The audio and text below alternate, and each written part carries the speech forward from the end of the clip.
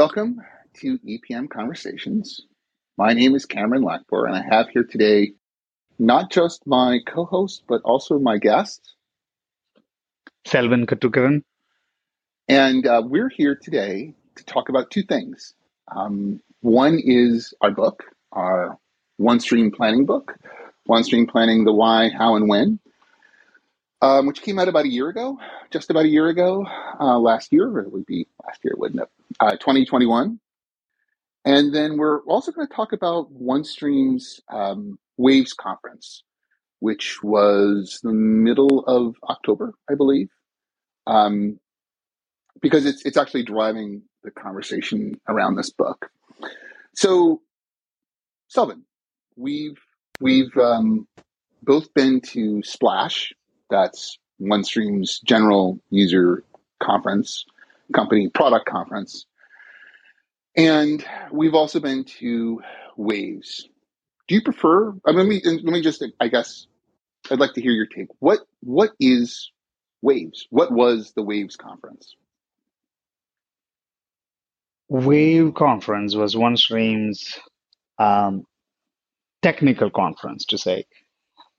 Was more architects involved, more developers involved, and very less salespeople. And I guess Craig was not even there. So Craig Colby being the president. Craig Colby being OneStream, and the former vice president of sales, chief sales officer, whatever. Yes, I'm sorry. Go ahead. Yeah. So Craig was not even there. I guess that tells you that it was more oriented towards the developers and more of a technical conference. I even remember Tom coming up on stage, showing code, and then saying, I can go crazy or go all geek out about things that are code related. So it was a different take on, it's a different take. Splash, when you go there, it's you have more customers, more partners, more people, more prospects. This one was more partners and a very few customers who want to really get to the technical side of the OneStream. I don't think the typical director of FP&A or the finance VP. The VP of finance is probably a little too high, but application owners, the business owners that would be at Splash or other user conferences as well, not just Splash. If they were there, they were whoever that person or persons were or are very rare, very, very few of them. This just was not. They're just not the intended audience, as far as I can tell, from Waves.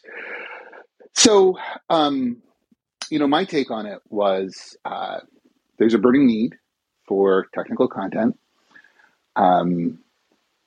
There's a place to get into the real nitty gritty, the very details of the product itself, stuff that I think would make most business owners, have their eyes glaze over and they'd fall asleep in their chairs. I like that. I thought it was interesting that there were two tracks. There was the architects track, and what was the other one, Selvin? Did they call it the developers track? Developer track, yeah. Developer track. Developer and architect, yeah. We were looking at code. They were talking about how the engine works. They were talking about considerations around performance and functionality. They really let their hair down. I think that's a big difference as well. We even got to see the new things that are coming, which was some of them were not even polished software like there. It's just the things that they were thinking about bringing into the product, so which would never happen at Splash. Yeah, wrong audience for that sort of thing. It was pre-alpha stuff, some of it. It doesn't get any rawer than that. They showed us the the blocks stuff. Which for the life of me, I can't remember what the term of it was. So it's for OBL. What's it called?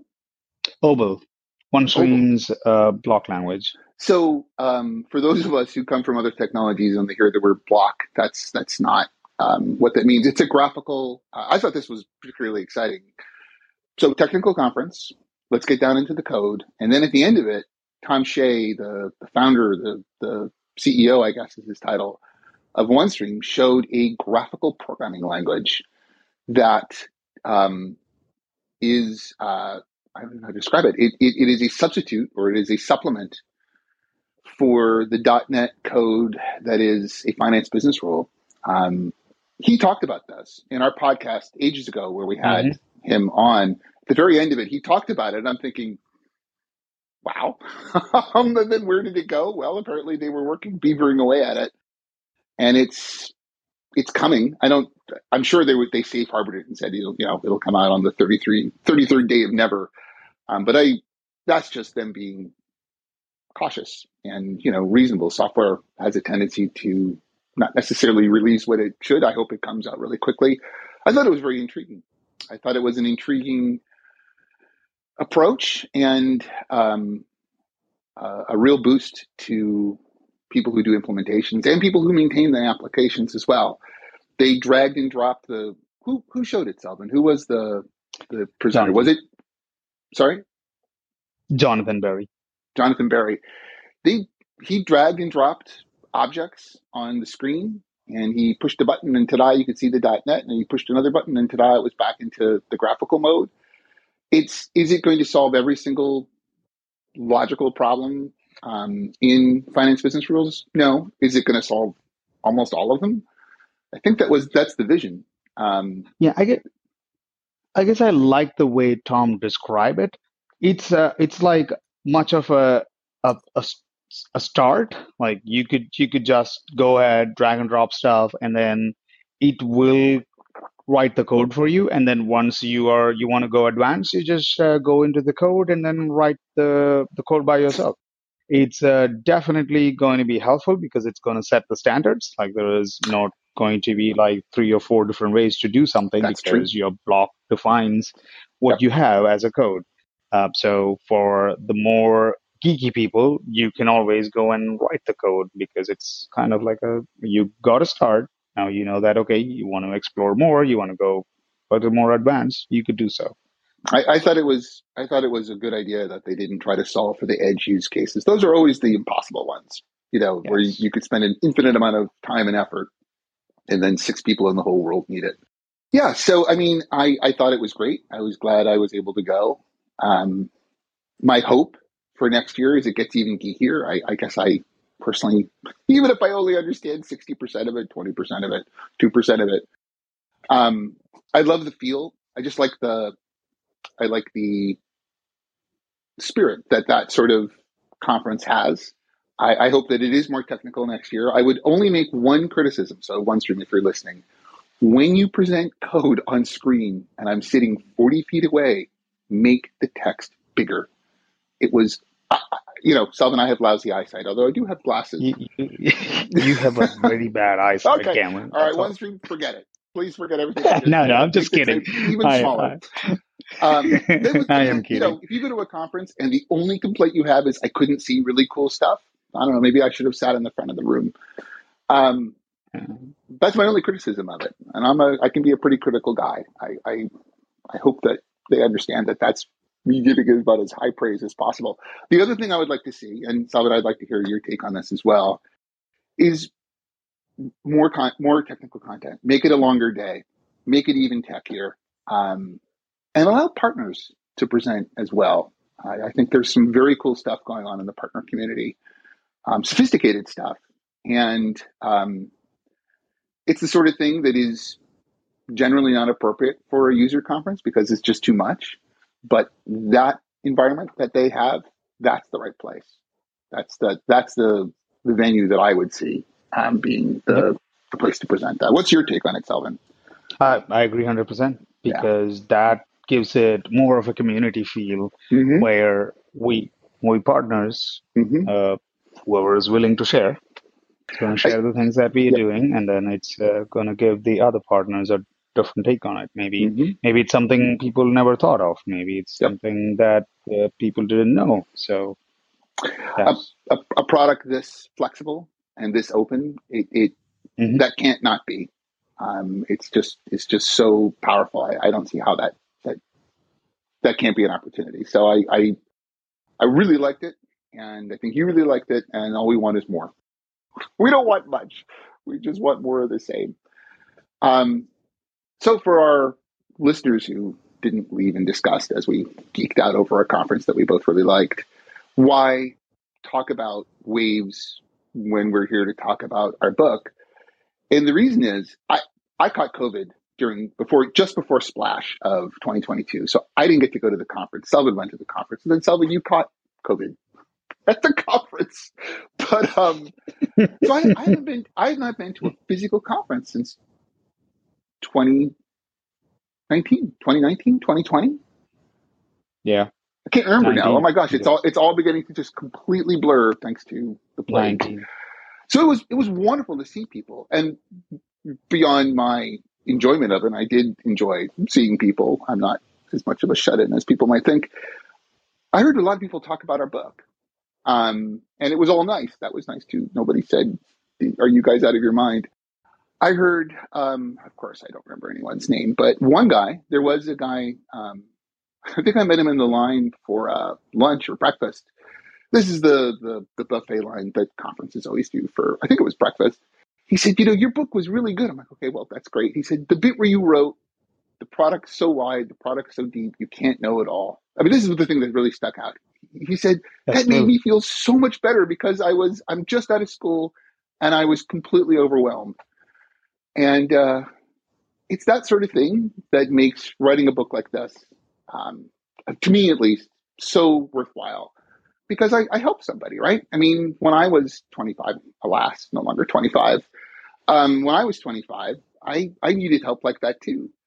And I was able to help someone. That's pretty nice. Maybe one day, since I've forgotten his name, he introduced himself. I have a great memory.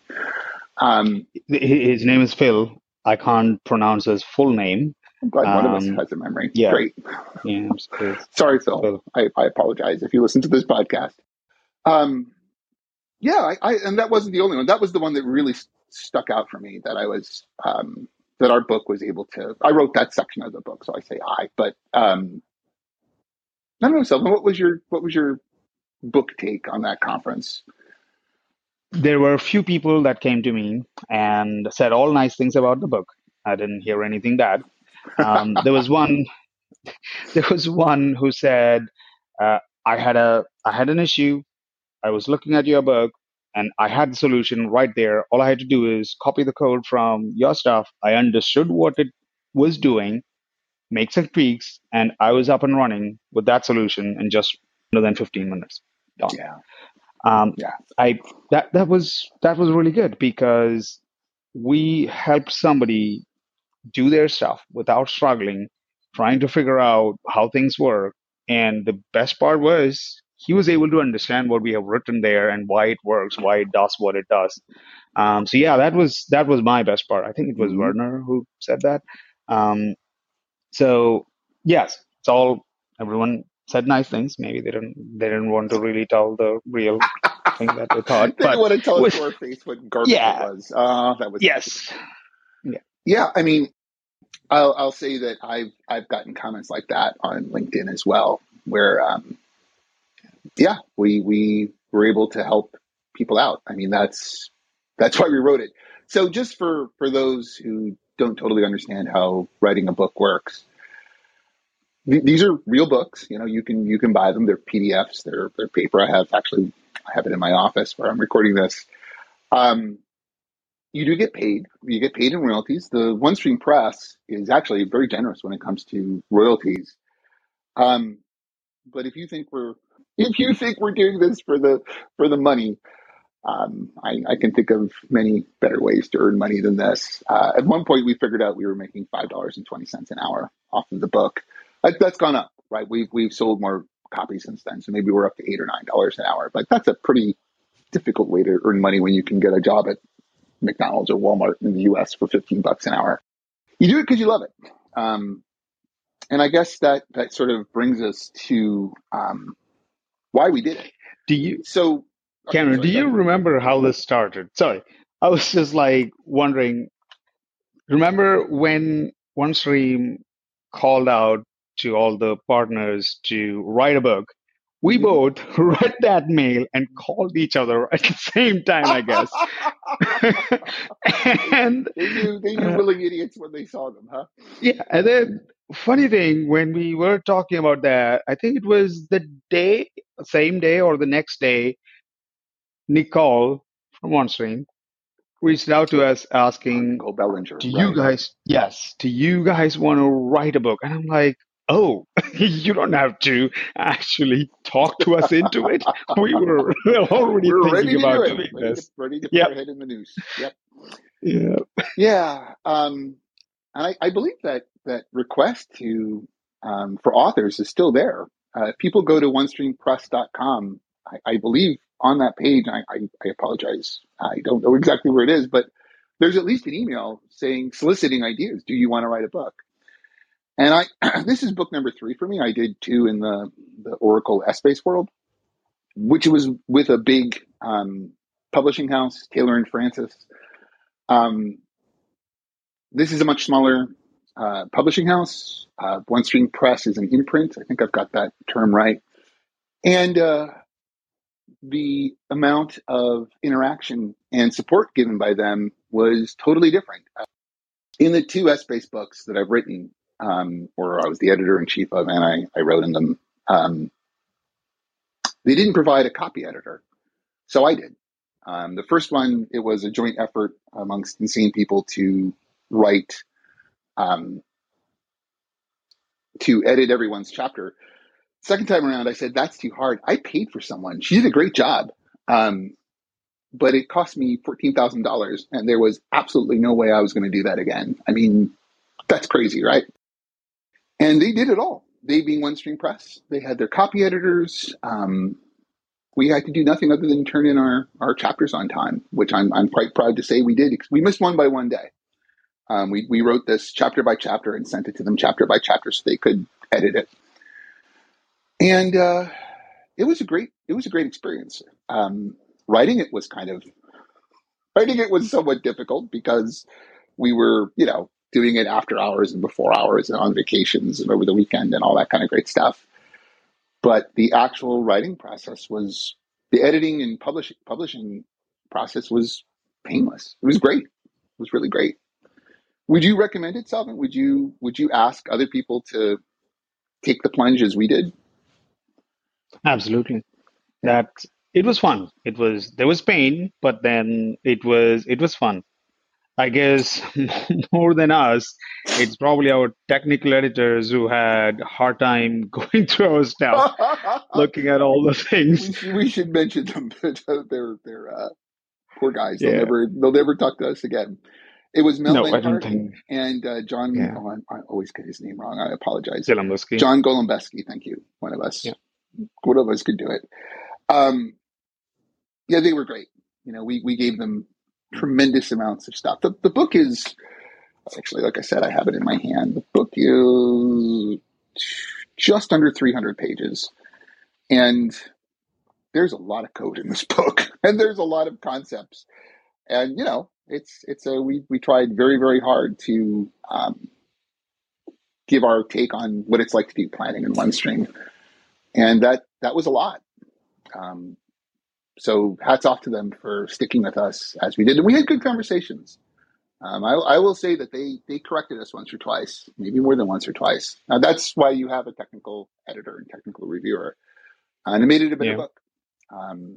One must admit one's mistakes, right? To improve. So I enjoyed it. I think it's the most fun I've had in years. I suppose I need to get a grip. But let's talk about the process a little bit. So Salvan, you talked about Nicole Bellinger being the one that reached out to us. We've talked about OneStream Press, and I'm sorry, I should mention our publisher's name, James Lumsden Cooks. He was spectacular.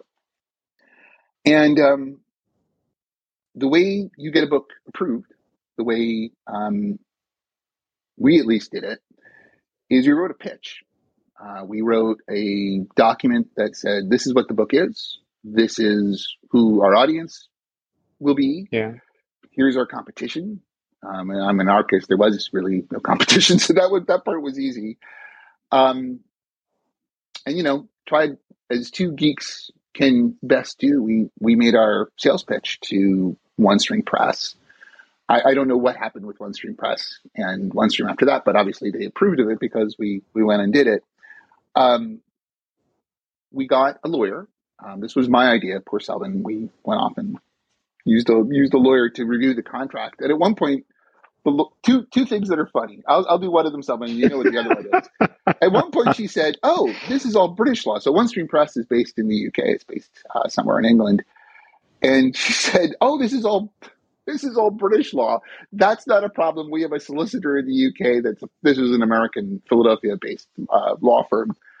And I'm like, "Oh, okay." And she said, "Yeah, but the minimum charge is £5,000." I'm thinking, what's that in US dollars? And we didn't go with the legal advice from the UK. She turned out to be great. It was all fine anyway. But so that was one thing where I just kind of lost my mind in terms of cost because we paid for this. This was our money because it was a contract. Selvin, tell our audience the other bit that was significantly funnier. I guess we already talked about a little bit of that when we were talking about the money part, when you were explaining about how much we earned. At one time, we did look at it. The funny part was in the contract, there was a place where the contract talks about the monetary benefits of what it's going to be like if you become the author. What's the money that you're going to get? She was asking us about that, and then we both were like, "Oh, we don't really care about the money." There was a minute of silence, utter silence from her side, and then she comes back and then tells us that that's probably the first time I am doing this where someone says, "We don't care about the money. We just want to write the stuff."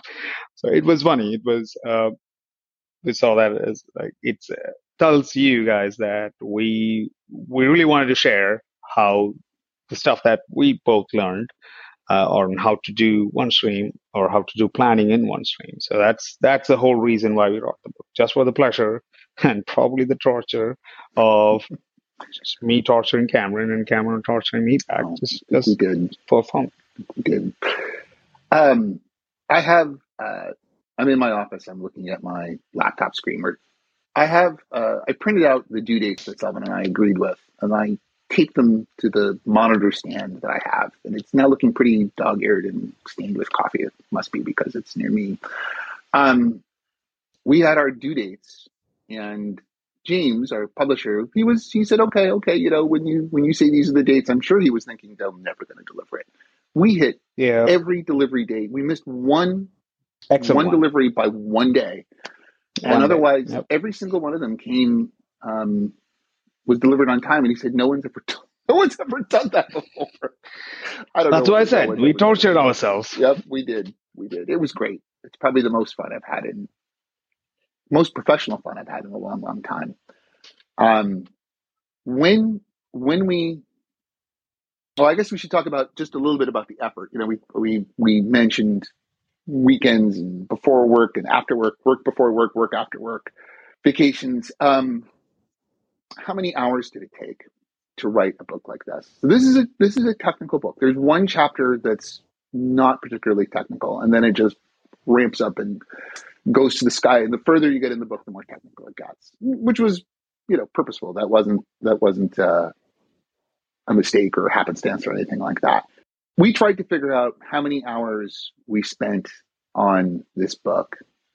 And I think in total around 1,000 hours. Does that seem reasonable, Selvin?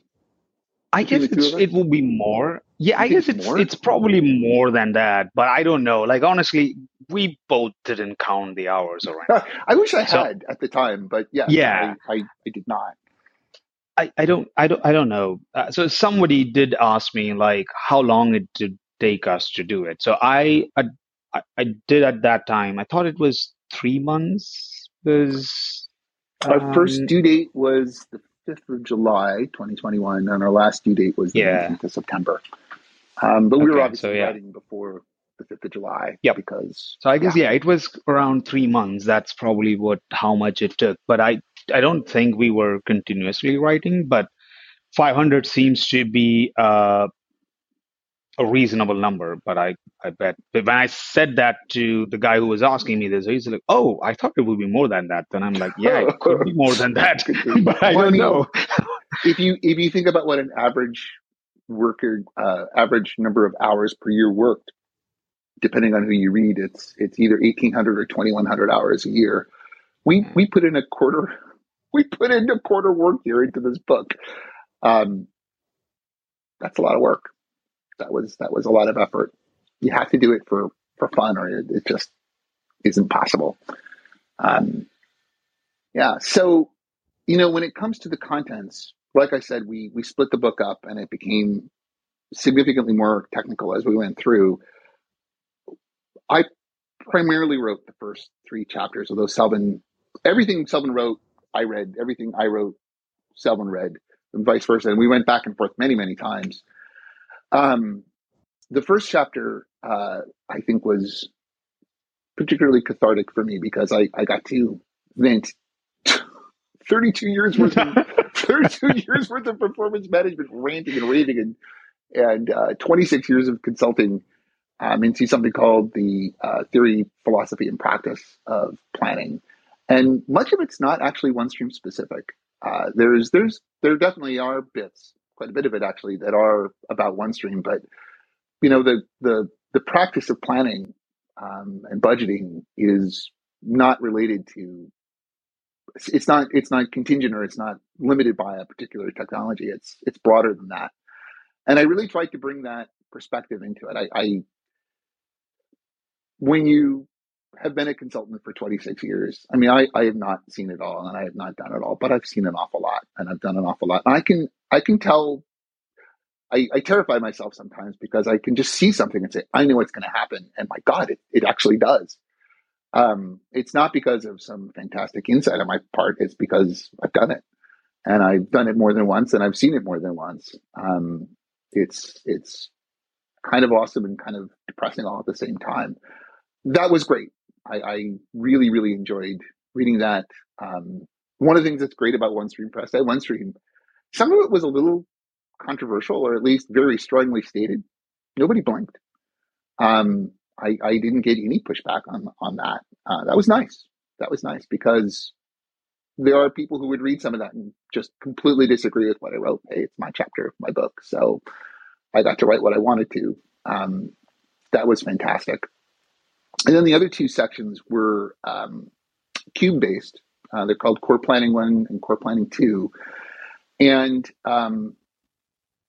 it was design. It was functionality, like using aggregate instead of consolidate, and direct load instead of import. So some very practical things, non-code based, and then it jumped almost immediately into writing code, focusing on finance business rules, which is what everybody. There isn't a planning project out there that doesn't have finance business rules, because that's the essence of planning. It was fun. It was fun, and this, I think, was the approachable part of the book that people could read and quickly comprehend the basic precepts, and then follow that into the more complex code. And then that's where again, everything that I wrote, Selvin read, and he commented, and we changed. I mean, I don't want to say that it was strictly me, except for the controversial bits. That's on me. The easy stuff ended when Selvin took over. I'll stop talking and let you talk about your 3 chapters. I guess, yeah. When we started writing the book, we wanted it to be, I won't say a perfect blend of everything in OneStream, but whenever you start implementing planning in OneStream, you always deal with the cube side, and then the thing that makes OneStream different is the relational blending part. So we did want to cover some of the things that you will typically do on a planning, which is not done on the cube, which is done mostly on the relational side. So rest of the chapters from 3 onwards, you will see that relational blend coming in. There were few new things that got introduced at that time when we were writing the book. BI blend was there. There was pivot grids that came in. There was the specialty planning solution. So we wanted it to. We didn't try to cover too much things, but we did want to cover some of the stuff that you will do on a typical planning projects, which is why one of the mantra in when you do planning on OneStream is not everything needs to be in a cube. You are always familiar with the cube concept. So whenever you look at an issue or a challenge, you always try to think it in the cube, or everything is a cube for you. But that's not the case with OneStream. You do have an option where you don't have to cram everything into a cube. There is a relational side where you do all the detailed granular level on the relational side, move everything up into the cube at an upper level. So that's kind of the relational blend part. Is the I think the fourth chapter deals with the planning without limits. Um, then like the first chapter says, OneStream is pretty wide. It's a deep product, and you don't know everything. You won't be able to learn everything, but we try to cover most of the things that a planning person will do, because planning, it's even though end of the day it's about the numbers. However, how people are consuming the number is what makes a project a success. So consuming numbers is often done by creating reports, dashboards. So that's what you will see in the next chapter, where it talks about reporting. How is the relational components reported? How is some of the dashboards, some of the common things that are done, how that is there?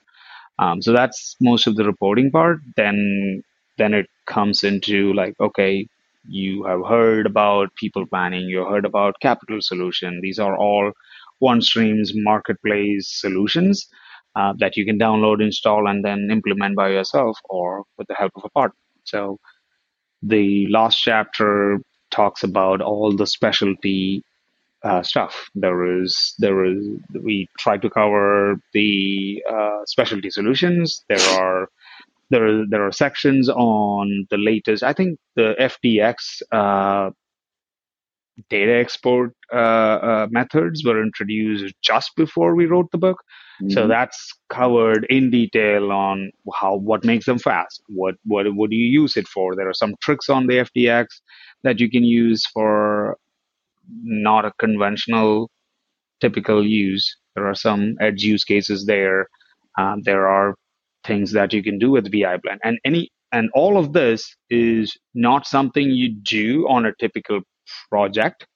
This is more on how flexible the tool is, how much you can push the envelope with OneStream. So this was mainly to showcase how you can take it a step further and do things that you would pretty much probably won't do anywhere, but the tool is capable of handling. So that's kind of the showcase was. And if you want to do it, it's there.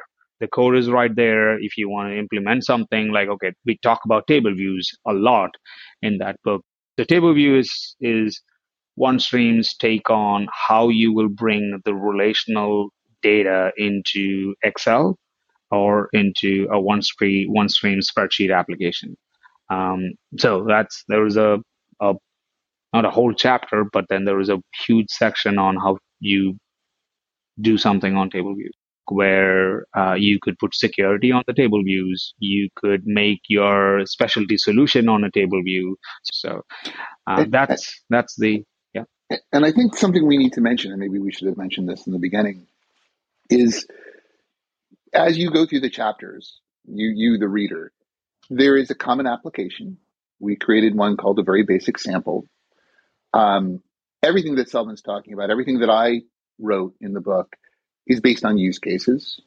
So when Selvin talks about FDX or table views or specialty planning analysis, there's a business/functional use case it might only take a paragraph to describe it, but we always put context around our code. And our code is not just a disjointed, this is how you declare a data buffer using a function to do it. It's, here is the problem, here is the proposed solution, and now let's go see if we can write the solution in the book. We were very, very, very focused on that, because to read documentation without context, it's impossible to understand.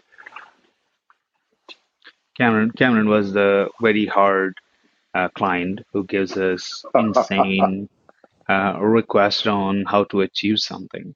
But I guess all jokes apart, when we started writing it, that was our main criteria. We just don't want to write code. We want to come up with a reason why that should be done in this way.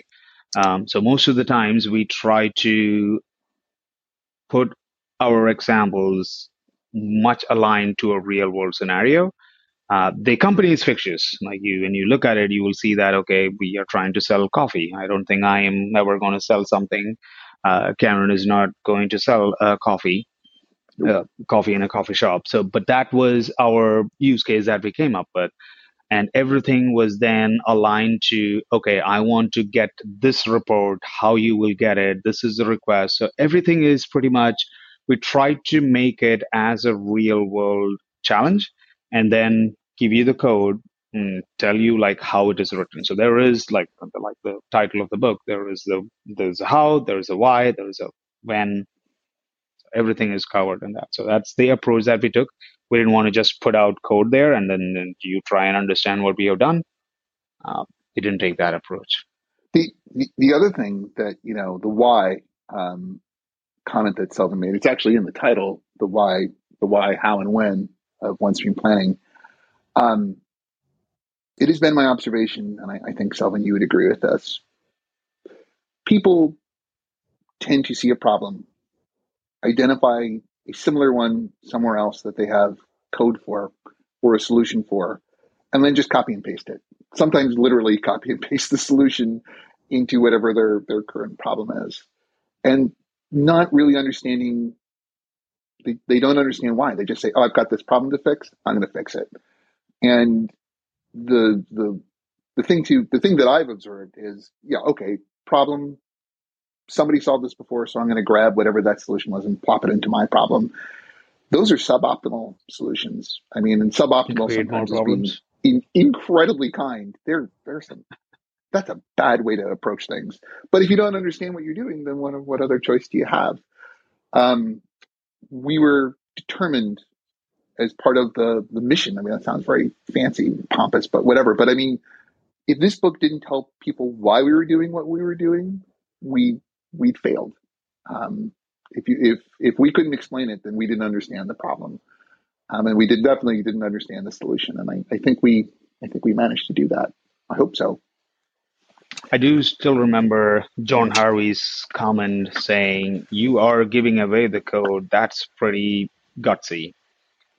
We tried to have this as like a handbook where some of the chapters that we talked about are pretty advanced, which that I did mention earlier, that it is not your everyday challenge, but if you have to do something, we are giving you that.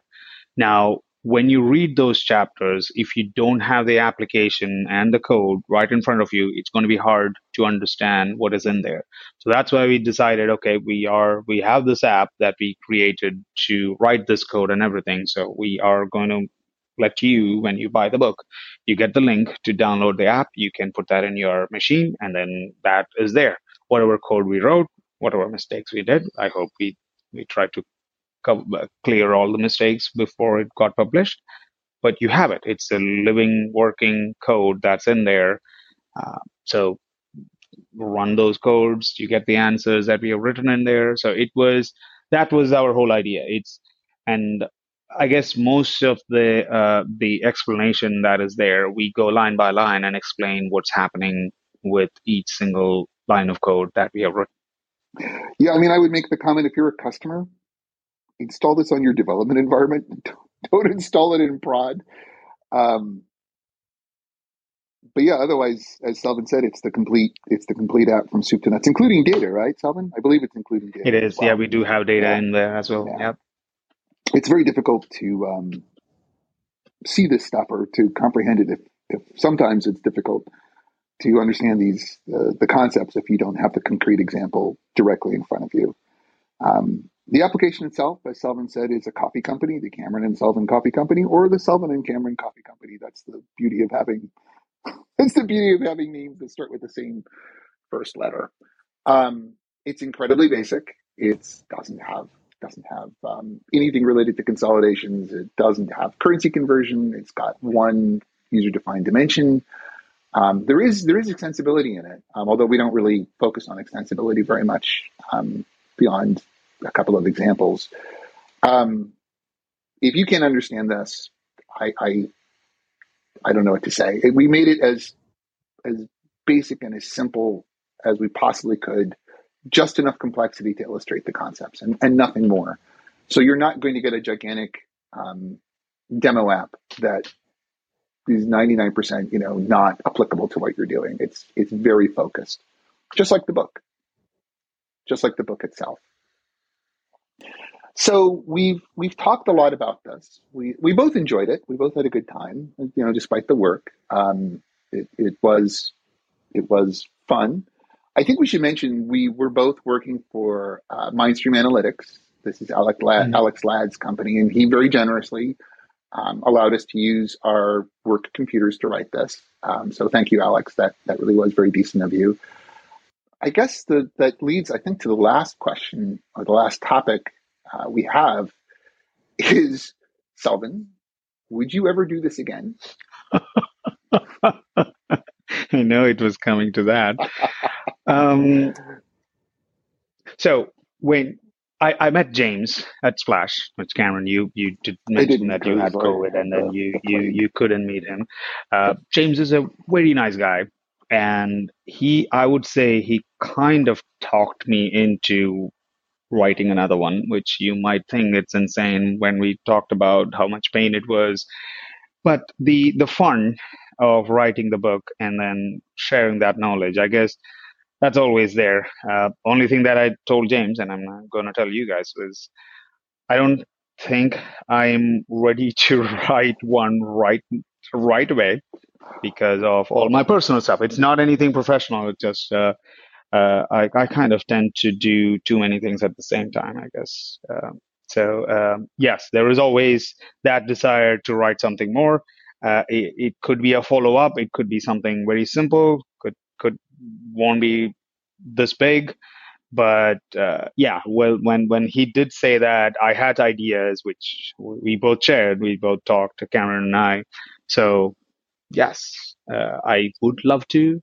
And I told this to you. If you're ready to again do this with me, then yes. We'll see. We'll see about that. I figure I have a couple more years before I retire, so why not? But when that will be, I mean, I don't know. I will. Maybe we should end this not on a threat, but on a kind of a warning about writing a book. So many years ago, I heard from someone the comment he'd written a technical book, maybe two at that point, and his comment was: many people start writing books, very few people finish writing books. For those of you who have something to say and can, make the pitch to OneStream Press or to other publishers in other fields, beyond the contract, which is a legal contract, and that is how authors work. You create content, you give it to the publisher. The publisher actually owns the right to the content. Then you get paid as the books get sold, which is work, right? That's just a different form of work. Beyond the legal contract, I mean, if you don't finish writing it, you'll disappoint a lot of people, probably primarily yourself. I would just urge people who would like to become authors to just remember that many people are counting on you, both your publisher and yourself and your significant others, and the rest of the community as well. It's a very rewarding process. It is, however, hard work, and you have to be willing to make it happen. But, we did it. Many other people have done it, and if we have, then you can as well.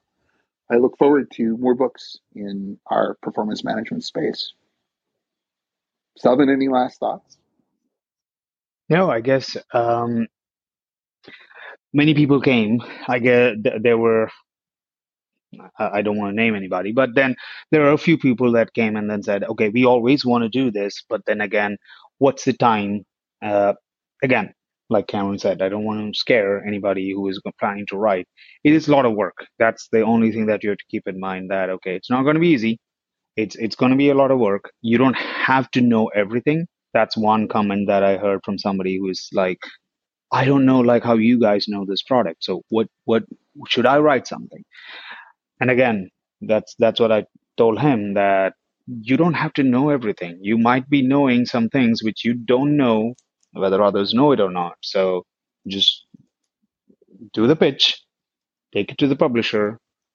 The OneStream will chime in. They will say, okay, we do need that. So don't think that you don't know anything, or the thing that you know is so simple.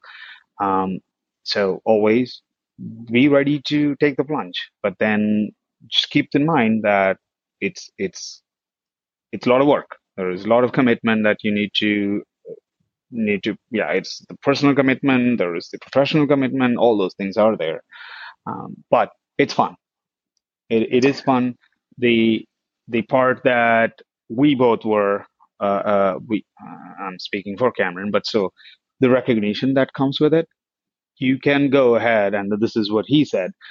The pleasure that it gives, or even the pride, if you look at it, to go and tell somebody that, oh, that issue, I've written about that in my book. That's I have done that pretty few times, and I know that, okay, the pride, the happiness that I get when I say that, it's pretty big. It's it's fun. It's fun. The recognition that you get from it, that's huge. The happiness that you get when you solve something pretty easily for someone else, that's big. Yeah. And I guess I agree with everything you've said. There's nothing like saying, as I discussed in my second book. Oh man, talk about shutting down conversations. People must hate me when I do that. If there are any nascent authors out there, nascent, contact us on LinkedIn, or if you have our emails, we're not all that hard to find. We'll send you the pitch. We'll send you the Microsoft Word document that we used to pitch the book. If you want a feel for what it's like to take the very first step in writing something, it doesn't actually have to be the OneStream space. This was the same pitch that I came up with for the original Essbase book, my first Essbase book. So it's worked at multiple technologies and multiple companies and multiple publishing houses. So there must be something that's right about it. I don't know. It's never been refused. How about that? It hasn't been tried too many times, but it's never been refused. All right. Well, thank you. And we'll take it from there. Thanks for listening to EPM Conversations. Thank you.